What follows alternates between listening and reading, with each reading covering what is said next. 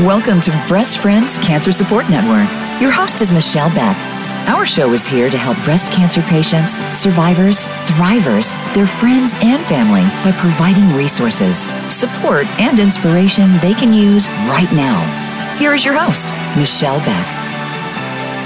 Hello, and thanks for joining us today. My name is Michelle Beck, a two-time 9-year survivor of breast cancer, and I'm the patient programs assistant at Breast Friends of Oregon, a nonprofit whose mission it is to ensure that women don't go through cancer alone. When I have time, I write at a blog called I Never Liked Pink, which isn't really a lot of time, but I do the best that I can because life is busy. But for my day job, I get to interview wonderful people like my guest today, Mike Murphy. He is a successful author, coach, consultant, speaker, and his mission in life at this point is to really help people manifest their deepest dreams and desires. And he has also, the reason I'm really having him here today, in addition to all that wonderful stuff, he has written an amazing book called Living in Color, A Love Story in Sickness and in Health, which covers his journey with his second wife and her battle and unfortunate loss to breast cancer. But I tell you, listeners, this book is amazing and worth the read, and it gives you all the feelings. I laughed, I cried a lot, I smiled, but I saw the joy that Mike was able to really bring out with this book. And I'm just so thrilled to have him here today. So welcome, Mike. Before we get into all the cancer stuff, please kind of give us a little bit of personal info on yourself. Okay, great. Thank you, Michelle. And thank you for having me. I'm 64 years old. Most of my career, I've been an automobile dealer in the San Francisco Bay Area. I have 4 great kids, 7 great grandchildren.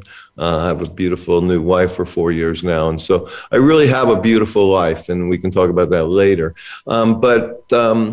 You know, as you said, my passion now is to help others to realize their dreams, and also, you know, through the Love for Margot Foundation, try to assist women struggling with this terrible disease. And so that's pretty much my life today. That's really special to me because being a breast cancer survivor and having gone through it, I know how hard it is. And you talk about it so much in this book. And I know from reading the book, you guys were together about 10 years-ish. And unfortunately, I know there was cancer throughout most of it. And you were her support system, caregiver, accountant. I mean, literally, you were everything. And you're able to come through and talk about it with so much grace. And it really, it was a wonderful, very short compression of your lives together. So tell us a little bit about Margot and your love for her, other than cancer, because, you know, I know that was a big part of it. Yeah. So, and let me just preface first, you know, the book really, you know, when we sat down to write the book, you know, we had this 10 years, but we had an enormous amount of data in life, right? We lived a whole lifetime in 10 years. And so we decided to focus on the last 6 months of her life when the doctor told her, unfortunately, Margot, the cancer spread to the lining of your brain. If you do nothing, you have 6 weeks to live. And if you treat it, you have 6 months to live. And with flashbacks into our love story and how we met. So the reason I wanted to write the book is because I was given this great blessing of watching this incredible, amazing woman every day go through these horrendous procedures to try, because no one loved life more than her. I promise you this. And she would fight like crazy to live another day, which I am forever grateful for. But every evening prepare to take that last breath. And the dichotomy of that, it was so mind blowing. And I just wanted to tell the story because it impacted me so greatly and gave me so much strength and took away all fear of death. So, you know, when we first met, I was a general manager, part owner of a Chevrolet dealership, and her and her girlfriend worked for Telemundo advertising, television advertising, and they walked in to sell me. And, you know, we had this immediate connection, you know, that's still there to this day. And, you know, Plato talked about, you know, twin flames that were. Oh, I was going to ask you about that. I love that. That I literally talked about that to my friends. I'm like, have you guys ever heard the definition of soulmates and where it comes from? So I'll let you talk about it. Well, so there's soulmates, right? And we can have many soulmates and soul families, right? But the twin flame Plato taught we're one soul cut in half, and we spend many lifetimes looking for that other half. Mm-hmm. And when we find it, it's not always convenient. In fact, the day she walked into my office, I'd married my first wife twice. twice. I had 4 great children. I had amazing, everything. My life was perfect. And she'd only been married 2 months. And so this connection happened, but we were both not in a position to do anything about it, even talk about it. So basically, we worked together for 7 months. She was my advertising rep, and she was falling in love with me, unbeknownst to me. I was falling in love with her, unbeknownst to her. And one day we compared notes, and off we went. And that created a lot of drama. I'm sure a lot of this didn't help, in her healing process, which we didn't know she had cancer at the time. We'd find out 9 months later. But, stress, I probably don't have to tell you, I mean, stress is a big, big thing, and especially when you're fighting disease. And how do we stay calm, and how do we go through it, So that's pretty much how we met in the story. And just reading this and you titling the book Living in Color, and you really talked about how she enabled you to see life in a completely different way and to enjoy all of the different parts of it. And while even though it was a struggle to be together, you there's many points in the book where you talk about the emotions of it, and even talking to your pastor, I believe it was, in terms of, are you better with or without her? And I'm like, I'm 100% better with that person. And so you get through all of the hurdles in life to get you to that place. And so you get there, and then Margot's diagnosed with cancer young. Yeah. It's kind of surreal in a way, so we when we fell in love, we immediately separated. We were very, I mean, it doesn't appear we have integrity, but we do have integrity. I feel you. I get you. And we really thought we were smart enough to figure out a way to be together without hurting our spouses, which, is impossible. Right. But, you're in love, you're in this state, and there's nothing, it's like something else is compelling this. Right. So anyways, so we separate, but the biggest mistake I've made in my life is I wasn't honest when I separated. I just said I wanted to separate, where I should have said, hey, I met someone, I fell in love, I'm sorry, goodbye, and don't worry, I'm always going to be here for you and the kids. So anyways, so we start this relationship, and 6 months later or so, her husband finds out about it, all hell breaks loose. 3 months later, my wife finds out, all hell breaks loose. And a month after that, I find a golf ball size stage 3 tumor in her breast. And so you talk about a predicament. And, it was just a 9-year crazy up and down battle. I don't have to tell you this. The good news, the bad news, the struggles, the sleepless nights, the fear, the everything. So. And while you were together, she was obviously done. And how old again was she? She was late, when early 30s. Diagnosed at 29 and passed 38. Oh, yeah. And really, it's unfortunately more and more women are being diagnosed young because they're quote unquote too young for cancer, and they're not getting regular screenings. They're not getting mammograms. And, myself included, I never did self-checks. And I have a family history, and I never did that. So why would, I even think that something like that could come into my life? I was 41, so I was a little bit older, but it's still devastating, and your head explodes, and you find your twin flame, your soulmate, and then cancer comes into your life. And then I'm sure what was going through your head was like, oh my God, what did we do this on purpose? Is the universe getting back at us? Because, your brain is insane.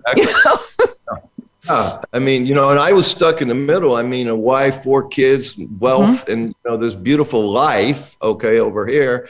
And now I'm in love with my twin flame, whose longevity doesn't look too good, right? And we were just boyfriend, girlfriend at the time. So, I mean, it took us a while to work through all this till we finally got married.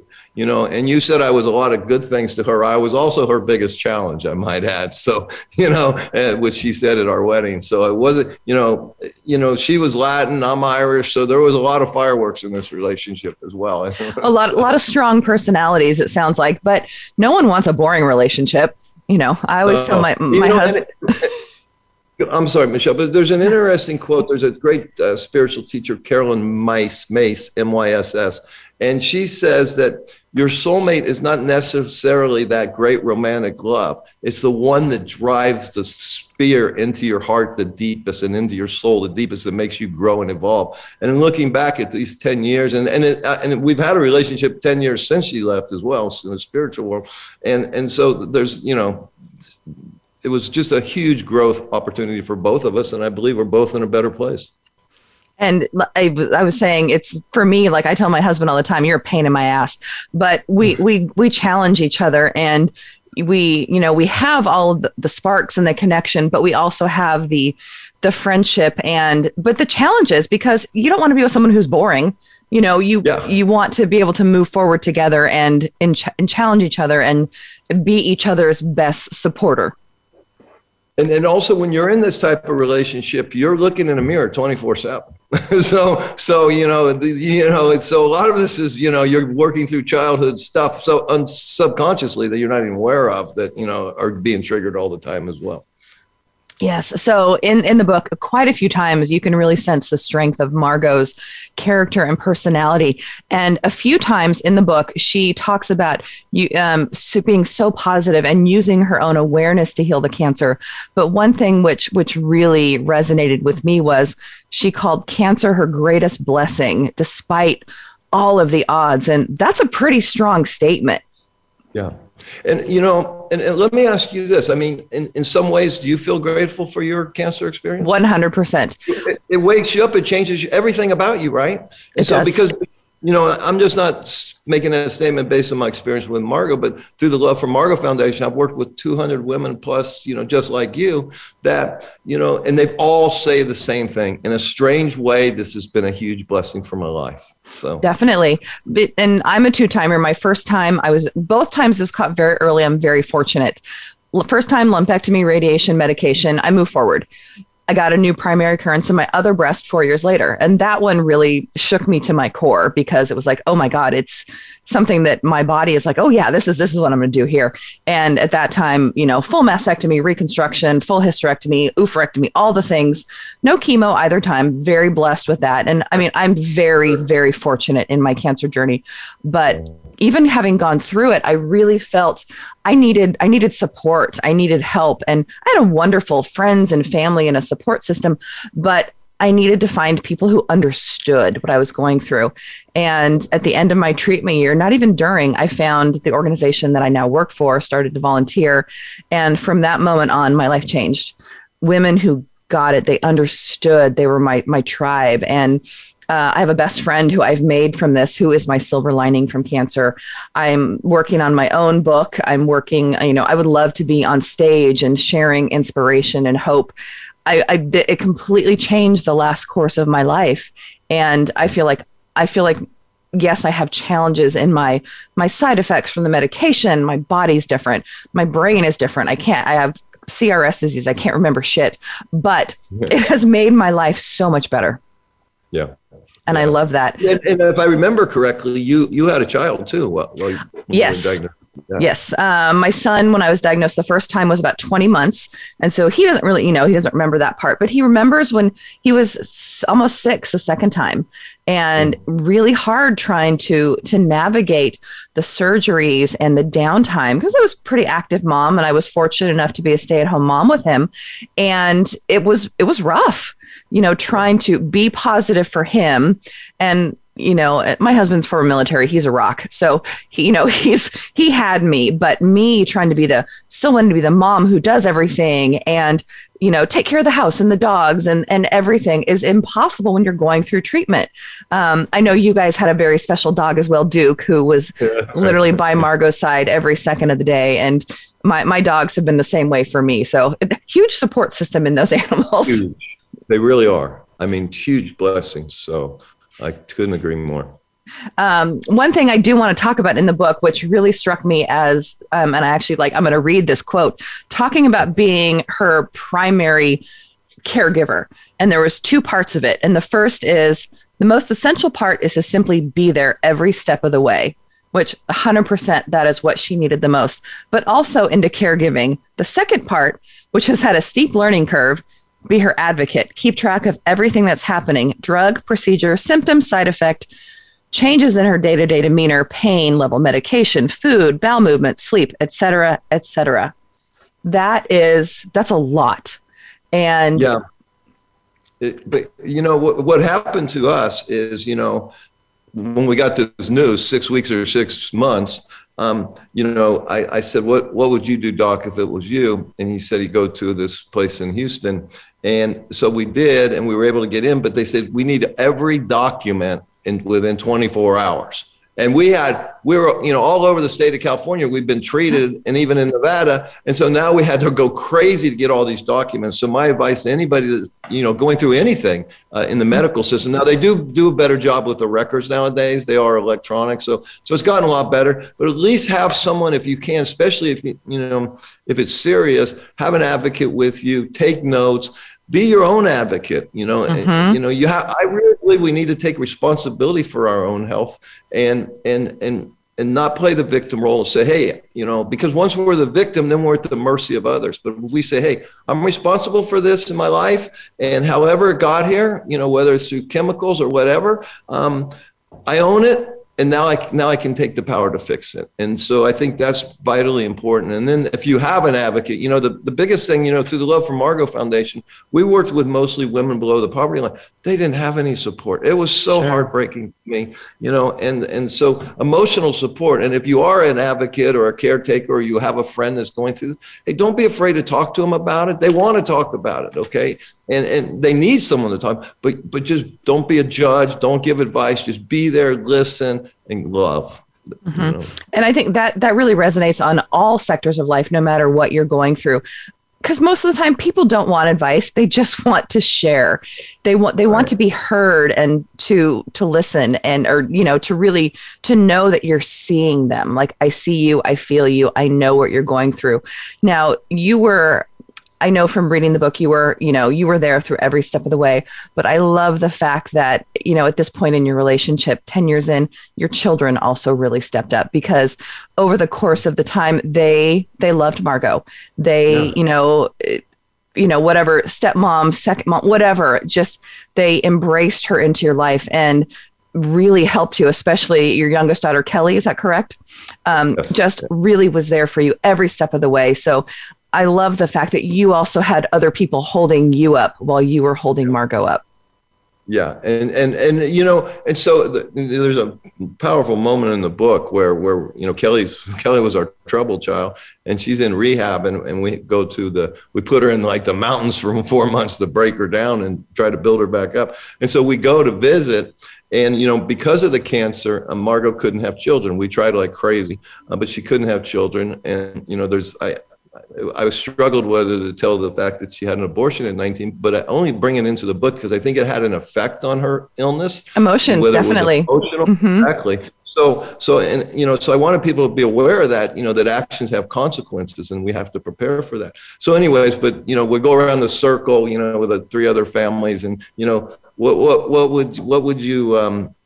what would we not know about you by looking at you that you could share with us? And Margot got to speak first, and she said, I never could have children, but Kelly is like my daughter, right? And then when Kelly spoke, she said, Margot's like my biological mom as well. It was just a beautiful moment. So even though she never got the gift of having her own children, she got to experience being a mother through my children.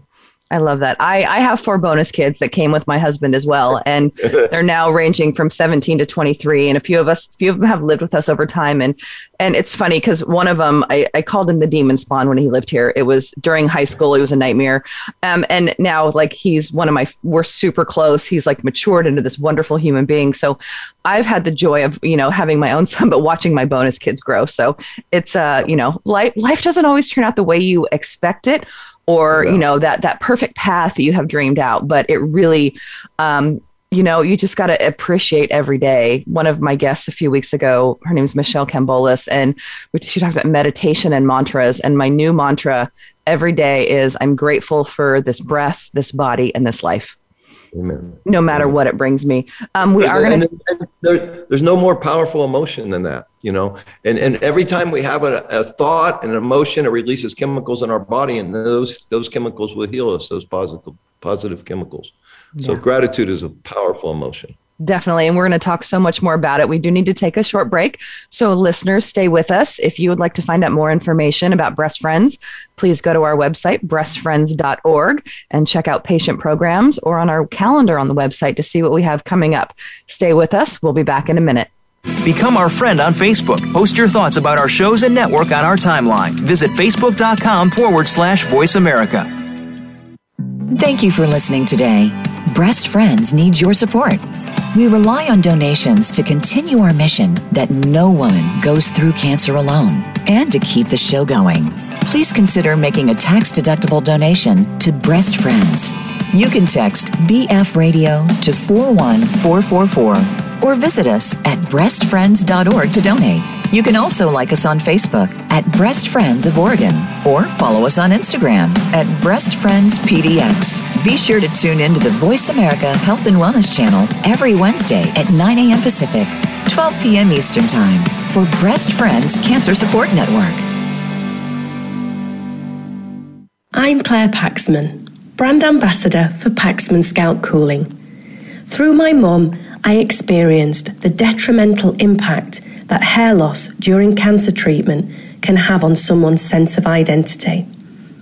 I am passionate in spreading the word about how scalp cooling can help those going through chemo treatment to retain hair and to gain a degree of control at this most difficult time in their lives. Listen in to the Breast Friends Cancer Support Network, Wednesday at 9 a.m. Pacific, March the 2nd, 2022, and hear more about how you can address this devastating side effect. Have you friended us on Facebook yet? Why not? Just go to facebook.com/Voice America or search for the keywords Voice America. Once you are part of our Facebook network, you'll receive daily messages about what's happening with our shows, this week's featured guests, and new happenings at the Voice America Talk Radio Network. And you can add your voice to the always active discussions on our timeline. Just go to facebook.com/Voice America or search for Voice America.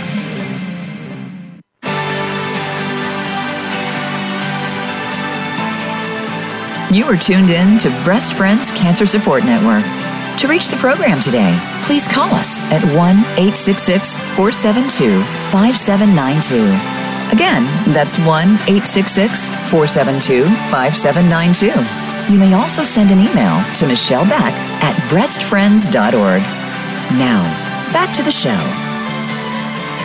Thanks for staying with us. I'm Michelle Beck, and my guest today is Mike Murphy, author, advocate, coach, so many things. We're talking about his book, Living in Color, that he wrote about his late wife, Margot, and just what an amazing woman she is, and really the process they went through and the joy that they continued to find in life, even despite her metastatic cancer. So, Mike, before break, we were talking about gratitude and how important it is to really get through every day. And one thing that I noticed in the book was you were fortunate enough to either be referred to or you found someone to help you get through this process medically, like a doctor advocate. And just that was the first time I've really heard of something like that. So you've talked about, you're financially stable, you have the funds to do extra things like this, but tell us a little bit about her. And if someone doesn't have the funds, do you have any suggestions for something like this? Yeah, her name was Dr. Gwen Stritter. And, when push came to shove, we had interviewed her before, but didn't need her at the time. And when we needed someone desperately, she came back into our life. And for the last 6 months, she did so much to help us. We could call her anytime. Should we call an ambulance? Should we do this? Blah, blah, blah. And she's just amazing, beautiful soul. And so she had decided that instead of being, the physicians, they don't have any time to learn about what's going on, clinical studies, cutting edge stuff, news. So she decided she was going to be an advocate, and she would go to all the conferences. She'd stay on top of all this. And then she would just work with people to help them work with their doctors. And what a blessing. Unfortunately, you do have to have money for this, and so for people that don't, I hate to say go Google stuff, but read books, do research. There's great sites like your organization. There's Chris Beat Cancer. There's so many good sites of people that have had the experience that can share their experience, strength, and hope with you. And that's what I say, just don't be docile and do whatever they tell you to do. Listen to your heart and see what feels right for you. I'm going through some medical issues right now, and they want to do this, this, and this. I'm saying, hey, time out here. Okay. I really believe I can find a way to heal this myself, but if I can't, I'm going to research what you're suggesting and come back to you. And so I think that's for all of us, no matter what we're doing in our life, is to be our own advocate and take full responsibility for our life. Yeah, we talk about that all the time. And it's the last thing you really want to do when you're diagnosed with something, especially like cancer, that is so traumatic. And you're literally doing your best to deal with the emotions of the treatment and the feelings and the changes in your body and the pain or whatever. So it's hard to do that, but it is so important. And if you can't do it yourself, find someone who can, because everyone out there has a person, whether it's family, friend, many people through their oncology have nurse navigators, which are amazing. My nurse navigator I became good friends with. She actually gave me my second diagnosis because the doctor was not available and it was a Friday. She called, she's like, Michelle. And as soon as she called, I was like, oh, fuck. But it's just finding those people that can make such a difference in your life. Absolutely. And one thing I want to ask about, which is so beautiful in your book, there's pictures throughout the book of your first wedding with Margot, which is the cover of the book. You guys in this beautiful sunset. Was it Santa Monica? Was where it was at? Yeah, right along the ocean there. Was it at Shutters? No, it was. We lived on Ocean Avenue, but we lived in an apartment. It was on the rooftop of our apartment. Oh, nice. I worked actually down on Ocean Avenue. My boss was an entrepreneur down there, and we could walk to the pier from his place. So I know it well. But you also in the last 6 months decided to renew your wedding vows.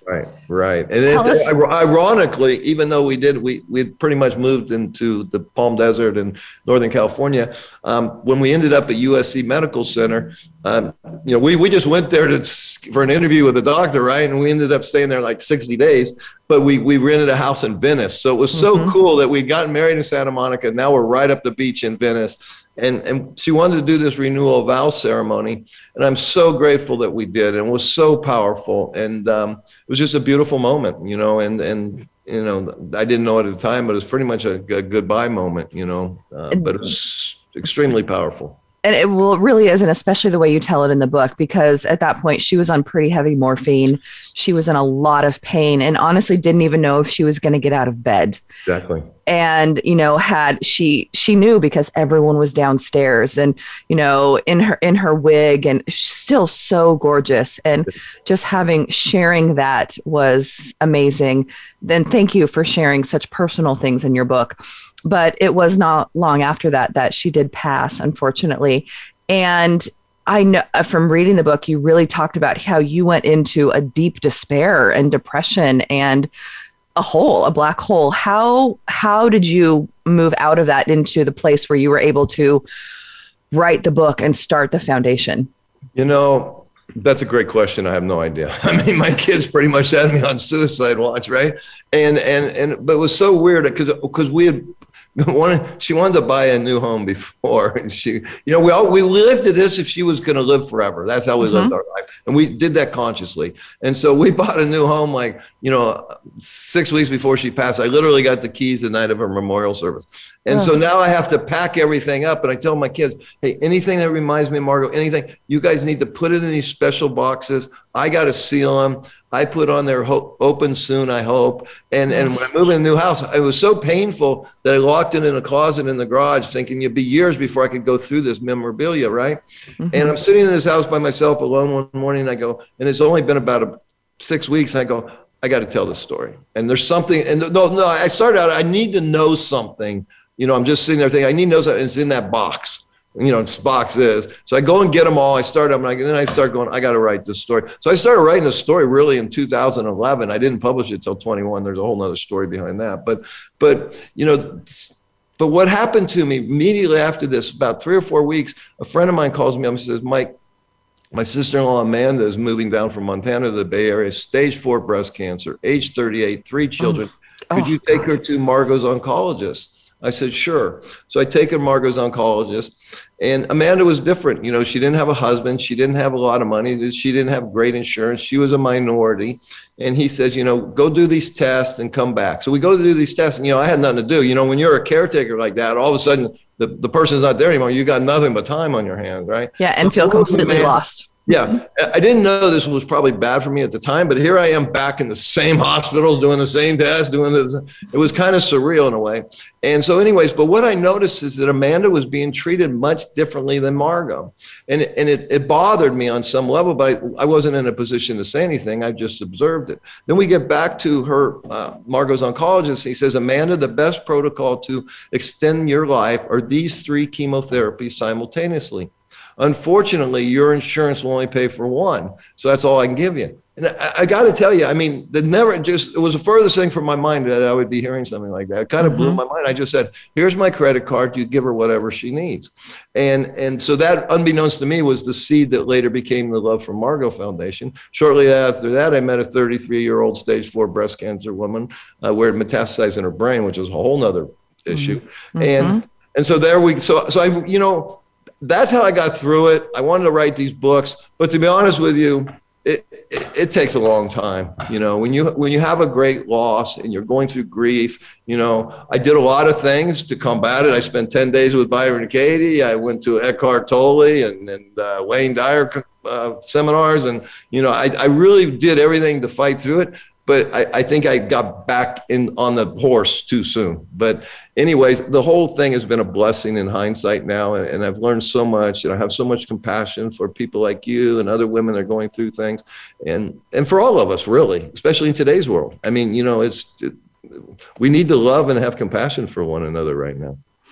100%. There's just too much going on out there, and we really need to be there to support. So that brings me to the Love for Margot Foundation. So tell us about that, please.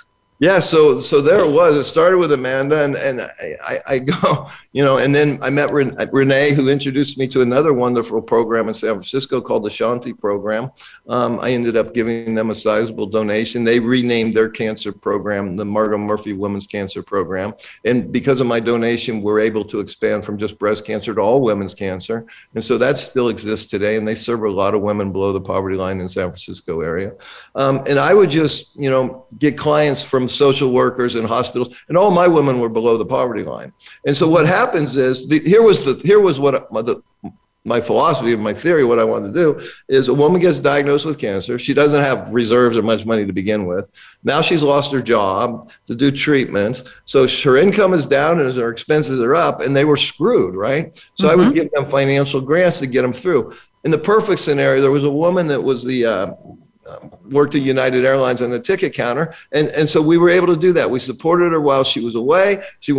And I won't get into the other stuff, but she was able to get back to work. But in most cases, and this is why it was so frustrating and painful for me, is same MO, cancer, cut off breast or two, do a lumpectomy, put a hole in the chest, fill the chemo, radiate, but the results were not very good, most times. And here I am, I felt like, and you can't keep giving money forever. I was the primary donator of this, so it was not sustainable. I did it for like 3 years, met the most amazing, beautiful women that have touched my heart forever. I can tell you unbelievable stories that are just incredible. But then I go, okay, this is not working. So I go, how else can I help? So now I start buying water purifiers, juicing machines, buying them vegetables, teaching them. And now they think I'm their doctor. I go, I'm a car. Dr. Mike, please help me. I mean, and they were the most beautiful women, inviting me over for dinner and this and that, but that wasn't sustainable. So then I actually, switched gears. I tried to help youth. And now I'm trying to build a healing center in Medellin, Colombia. I have a beautiful farm there.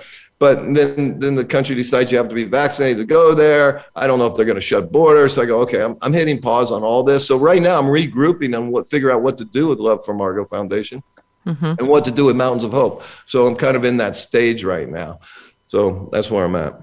That was definitely one of my questions. What's next for you? But I think with the last 2 years, nobody knows what's next. It's so frustrating. I want to make these plans and do these things. I mean, I literally went over there and worked 15 hours a day, July through November, and then they put in this vaccination thing. I'm going, man, I can't deal with this. And who says they're not going to? And plus, I was going to invest $1 million in this. I already invested millions of dollars in the farm. Now I'm going to invest another $1 million. People might not be able to come here. So we'll figure it out. We're in that process right now. I think I have some good new ideas that we can make it all work together again.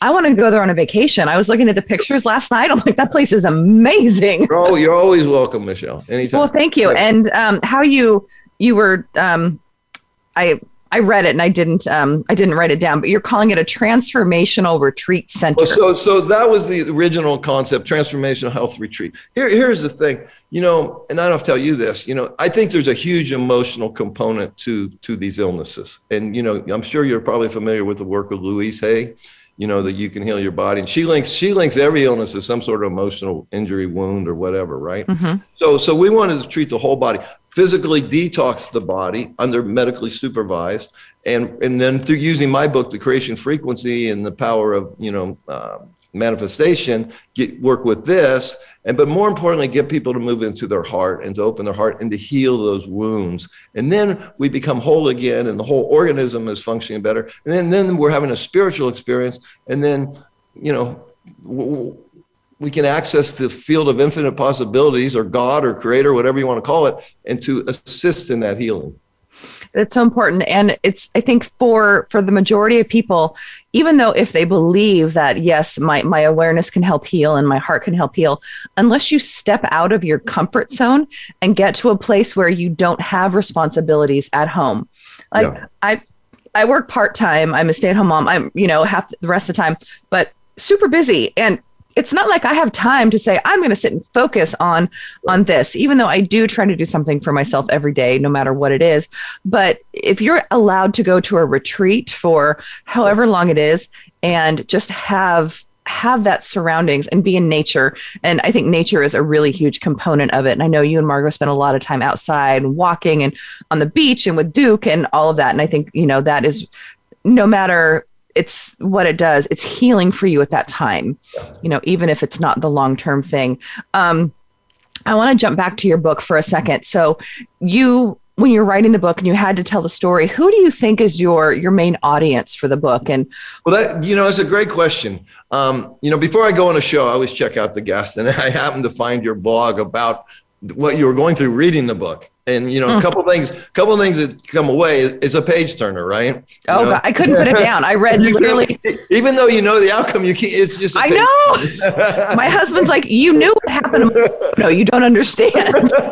That's one thing I love about the book. But I also felt you were going to have me on to just beat me up because you went through so many painful emotions reading it. So I have a question. First, I'm going to tell you who I think the audience is for, and then you can tell me your experience as a breast cancer survivor. What if that is an audience? I don't recommend it to breast cancer people going through it because I don't want to scare them, right? So for me, I think it's for anybody that's going to die, because I think the message is you can never die, and that no matter what life gives you, you can always rise above it. You said it earlier, there's always a silver lining in everything. And believe me, Margot and I found so many silver linings. As difficult as it was, as stressful as it was, painful, we always found a silver lining. We always found something to laugh about. She's the one that coined the phrase "living in color," and she taught me that is the most important thing. And we're here for a short period of time, and to live in black. I think it was Thoreau said most men lead lives of quiet desperation. Well, trust me, Margot, and no one loved life more than her, and she was bigger than life. She'd walk in a room and light it up. So if there's one thing I miss the most, it's that that you never knew what was going to happen, right? And so that's a great way to live. So Living in Color is really a powerful book. So I also think it's for anybody. There's a lot of spiritual lessons in there. There's a lot of. She was very courageous. What she went through. So my hope is that it will inspire people that are going through difficult times to say, "Hey, man, I'm going to rise above this." And death is not the end road. Okay. There is, once you leave the body, I wrote at the very end of the book, my experience in the last 10 years since he's been out of body. Mm-hmm. But believe me, I have zero fear of death, and I can't wait to experience the next whatever, so that's really why I wrote it. That's perfect. We are going to take a break, and I will answer your question when we get back because I do want to talk about that. Listeners, stay with us. If you would like to be a guest on my show or share your warrior story, please email me at michellebeck@breastfriends.org. Stay with us. We'll be back in a minute. Become our friend on Facebook. Post your thoughts about our shows and network on our timeline. Visit facebook.com/Voice America. I'm Claire Paxman. brand ambassador for Paxman Scalp Cooling. Through my mum, I experienced the detrimental impact that hair loss during cancer treatment can have on someone's sense of identity. I am passionate in spreading the word about how scalp cooling can help those going through chemo treatment to retain hair and to gain a degree of control at this most difficult time in their lives. Listen in to the Breast Friends Cancer Support Network, Wednesday at 9 a.m. Pacific, March the 2nd, 2022, and hear more about how you can address this devastating side effect. Thank you for listening today. Breast Friends needs your support. We rely on donations to continue our mission that no woman goes through cancer alone and to keep the show going. Please consider making a tax-deductible donation to Breast Friends. You can text BF Radio to 41444 or visit us at breastfriends.org to donate. You can also like us on Facebook at Breast Friends of Oregon or follow us on Instagram at Breast Friends PDX. Be sure to tune in to the Voice America Health and Wellness channel every Wednesday at 9 a.m. Pacific, 12 p.m. Eastern Time for Breast Friends Cancer Support Network.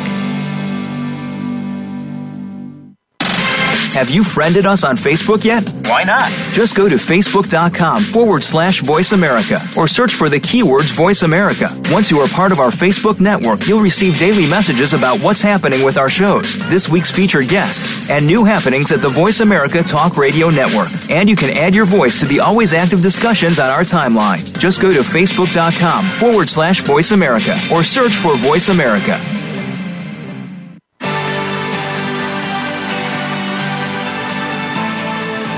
You are tuned in to Breast Friends Cancer Support Network.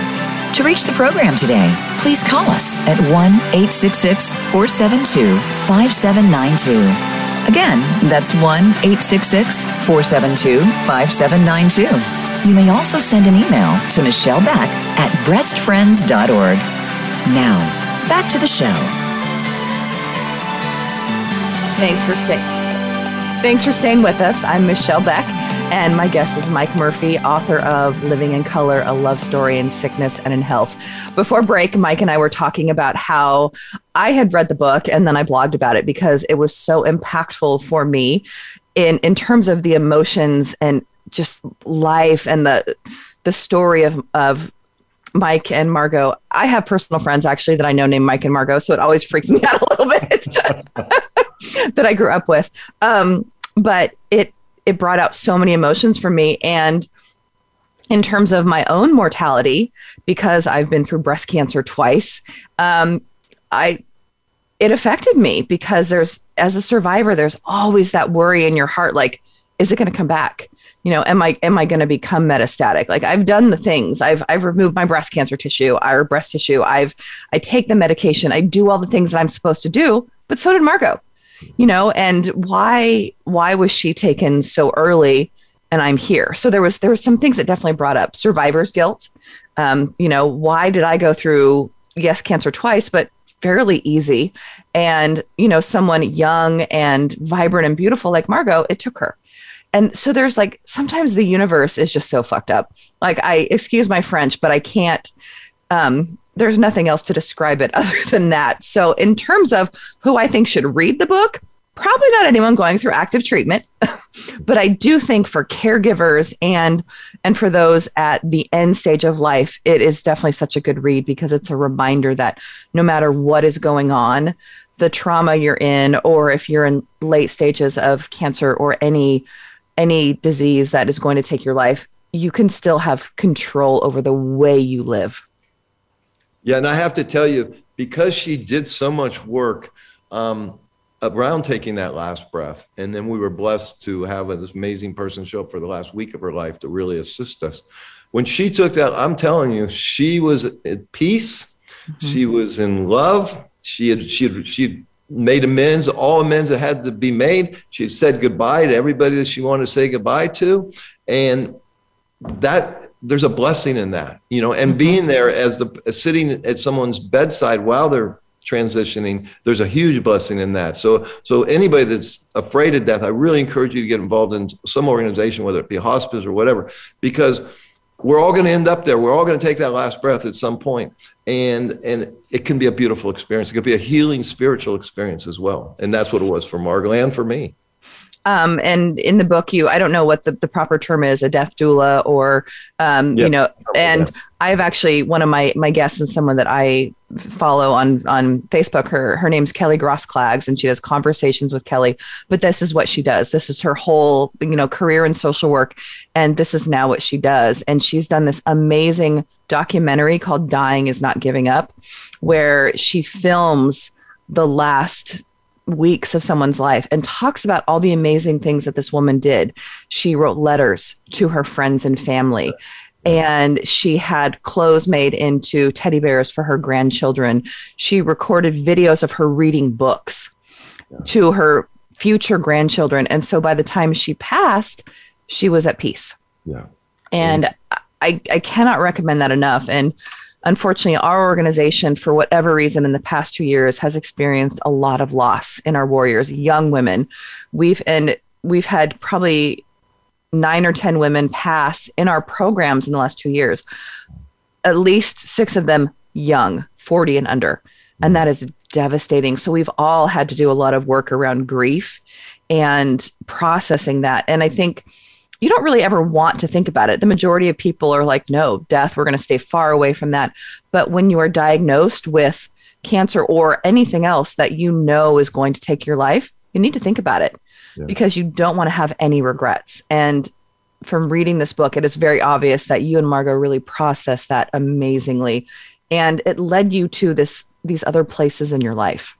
Yeah, no doubt. And there's, you know, listen, we're all going to die. We just don't know when. And if you can get comfortable with it now, because that's the greatest fear, right? I think death and then public speaking. So if you can get rid of it now, I can't even tell you the enormous freedom that gives me. And others that are comfortable with that. To me, it's a transition. And I've had amazing experiences since she's left. And I've lost other people. My mother, I just recently lost my father, had the most profound moment during his process of taking that last breath. And it can be so healing for everybody. And we're all going to do it. I just say, hey, get comfortable with it now and you're free. I love that. I'm going to make that into one of my little clips that I put online, because it's just, people need to know these things and deal with it and accept it for what it is. And I want to go back to one of the quotes that you wrote in the book from Margot. Cancer can take away my physical abilities, but it cannot touch my mind, my heart, and my soul.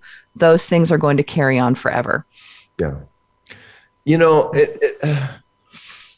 wow. She was so deep and so, you know, aware. And so, you know, we only had one bad moment where, you know, she said to me, you know, my life didn't mean anything. And that moment came after she'd spent 3 or 4 nights in the hospital and they'd given her extra morphine and, you know, and so she wasn't fully conscious. Right. Mm-hmm. And so I said, listen, you know, first of all, that's not true, but I'm not going to talk to you because we need to wean you off this medicine. We need to get you a little more conscious. If you want to just take the drugs and say goodbye now, I'm good with that. That's your call. I would love you, support you. And I totally would understand because that's probably what I would do. But if you don't want to, let's get off it and let's have a deep conversation. And then I gave her the million reasons of the lives she's touched. She touched so many lives and she continues to touch lives through the book, her foundation. And so, you know, and all of us touch lives. And so we need to remember that. And we're creating a legacy here and it was going to live beyond our physical existence. It's so amazing what you have been able to do. Now, I want to jump into what you're doing now with the creation frequency. Tell us how that started. And I know you're the author of 2 other books. Is that correct? Right. So my first book is, so I'm writing Living in Color, right? We didn't have a name for it, but I'm writing this book and I just couldn't get it right. And then I worked with this co-creator here, we just couldn't do it. And I go, okay, well, at the same time, I had all this time on my time and I kind of saw the world was going into a kind of a strange place back then even, you know, I kind of saw this coming. Foreshadowing. Okay. And so I wrote a book called Love Unfiltered, but the real, you know, because I was in such an emotional state and I was still in this grief, it's a very emotional book. It's a great book for people that are going through grief is the biggest feedback I receive about that book. But in that book, I talk about a process of manifestation that a man taught me in 1982, that I was a total loser. I was a habitual juvenile delinquent, runaway. I mean, I had nothing going for me. Total loser, biggest loser you could ever find. And this man taught me this process of manifestation that radically changed my life. So I put that story in Love Unfiltered, but people missed it because of the emotional read. So I go, okay, I failed this. I failed what I wanted to accomplish. So I wrote this little book called The Creation Frequency, and it does extremely well. And I'd love to give it to your listeners, but I can't because it's owned by a publisher. But I can give them my online course. And it's even better than the book. It's 6 hours and people love it. It's totally, and I'm going to tell you how this ties into health in a minute. But, go to www.thecreationfrequency.com and click on online course. And, we sell it, but I'll give it to your listeners for free. On promo code, just use MM for Mike Murphy, MM gift. Okay. All caps, total caps. And you can have the course for free. Why is that important? So what this man taught me, he taught me that there's no difference between imagination and reality. Okay, so whatever we imagine, we bring into our reality. Everything that comes into our physical reality starts as a desire and a thought, and it shows up. That's everything. Okay, including our health. And so therefore, and he says, okay, we're going to break your life into 6 areas. Okay, we have relationships, we have money, we have career, we have contribution, blah, blah, blah. And so then we write these powerful intentions as if they already exist. So for example, let's say I've been recently diagnosed with breast cancer. I love how my body is healed. I love this amazing feeling, this powerful feeling of healing that it gives me. I love how I am disease-free, even though you're not, because listen, we're made up of 50 trillion living conscious cells that hear everything we say, they feel everything we think and everything we feel, and they have power. Okay, it's an electrical system. And the more power and energy I can put into these 50 trillion cells, they can heal. I have stem cells still in my body that can heal. So what we're doing there is we're creating this powerful intention around health in this situation, okay, and how healthy you are. And then we have an app, it's free, Google Play, Apple. We're having a little problem with Google Play, but Apple right now and the Google Play will be fixed shortly. And so in that, the music is embedded with theta brainwave music, and there's a relaxation script. So we put you into like a you put yourself into a self-hypnotic trance. Then you listen into your own words to this beautiful intention of this amazing health.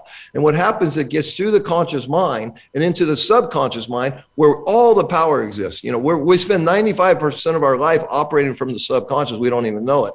And the conscious, is I call it the insanity place, and that's why I encourage people to move from here to here. When we live from here, we just live better, because we can be brainwashed here. We can believe, turn on CNN and then turn on Fox. What's going on? What is the truth, right? So, right. You can't tell from either of those. This thing could be manipulated. But this, I think it was Descartes that said, I think, therefore I am. I say, no, I feel, therefore I am. And when we can live here and we feel, we're going to make better decisions. We're going to have a better life, right? So that's the power of that. So the creation frequency is really about manifesting what we truly desire. Now, if I walk around all day long and go, oh my God, I got breast cancer. Oh my God, what a bad break. Oh my God, I'm going to die. Oh my God. Well, let me tell you how the subconscious mind, right now, your subconscious, my subconscious is taking in at least a minimum of 1 million bits of data every second. That makes my brain hurt. It goes through this million bits of data, supercomputer, and then it gives the conscious mind up to 40 bits because that's all the conscious mind can handle. So, and it doesn't judge the subconscious. So if I say I'm going to die of breast cancer, I keep going, I'm going to die. It's going to get into the subconscious, right? And we manifest that. So I say, let's do the opposite. Let's talk about the great health and how great we feel and how, and no matter what happens, I'm in peace and I'm in acceptance and I'm trusting my God, my creator, whatever you want to call it, and so I just encourage people to take the course. It's free and write an intention. The app is free and you listen every morning, right when you wake, because then you're in a theta state and you listen every night before you go to sleep. Miracle in my life, miracles happen. In 1982, my intentions came true like you can't believe. So the problem is, and I taught this to all my car salesmen and all this. The problem is I had moved so far past this work while in my relationship with Margot, we didn't even try this till the very end, till it was too late, because it was so far removed from my consciousness, and I never really thought about it, applying it for her and her health. But I really believe this is a powerful step for people to heal. The other thing I think is important is to try not, it's very difficult, I know, but try not to identify as a cancer victim. Try not to identify as I have cancer, okay? Don't get away from reality. That's your reality, right? But don't own it. Don't attach to it, because we're not our body. We're not our thoughts. We are timeless, eternal consciousness. We are soul. We are energy. We are essence. That's what we need to work on. And there's where the freedom is. I say that I had cancer. Cancer did not have me. It did not define me, but it has made me a better person. It woke you up. It did, 100%. And God, Mike, we are out of time, and I'm so sad because we could talk about this all day. Listeners, thecreationfrequency.com, correct? Yes, and MikeMurphyUnfiltered.com. You can find Mike on social media at Mike Murphy Unfiltered, and follow him there for everything we've talked about today and more. God, Mike, thank you so much. It has been quite a pleasure. So I greatly appreciate it. Thank you so much. Listeners, please remember to stay with us. We'll be back next week. And if you would like to know more about Breast Friends or what we do, please go to our website, breastfriends.org. You can find this podcast on Voice America's Health and Wellness channel, or wherever you find your podcasts. And now you can actually watch the episodes on the Breast Friends YouTube channel. So please do that and subscribe. If you'd like to donate to help Breast Friends on its mission, you can text BF Radio to 41444 or on our website. If you would like to be my guest, sponsor an episode, or just send me your story, I can be reached at michellebeck@breastfriends.org. So we'll see you next week. And remember, we rise by lifting each other.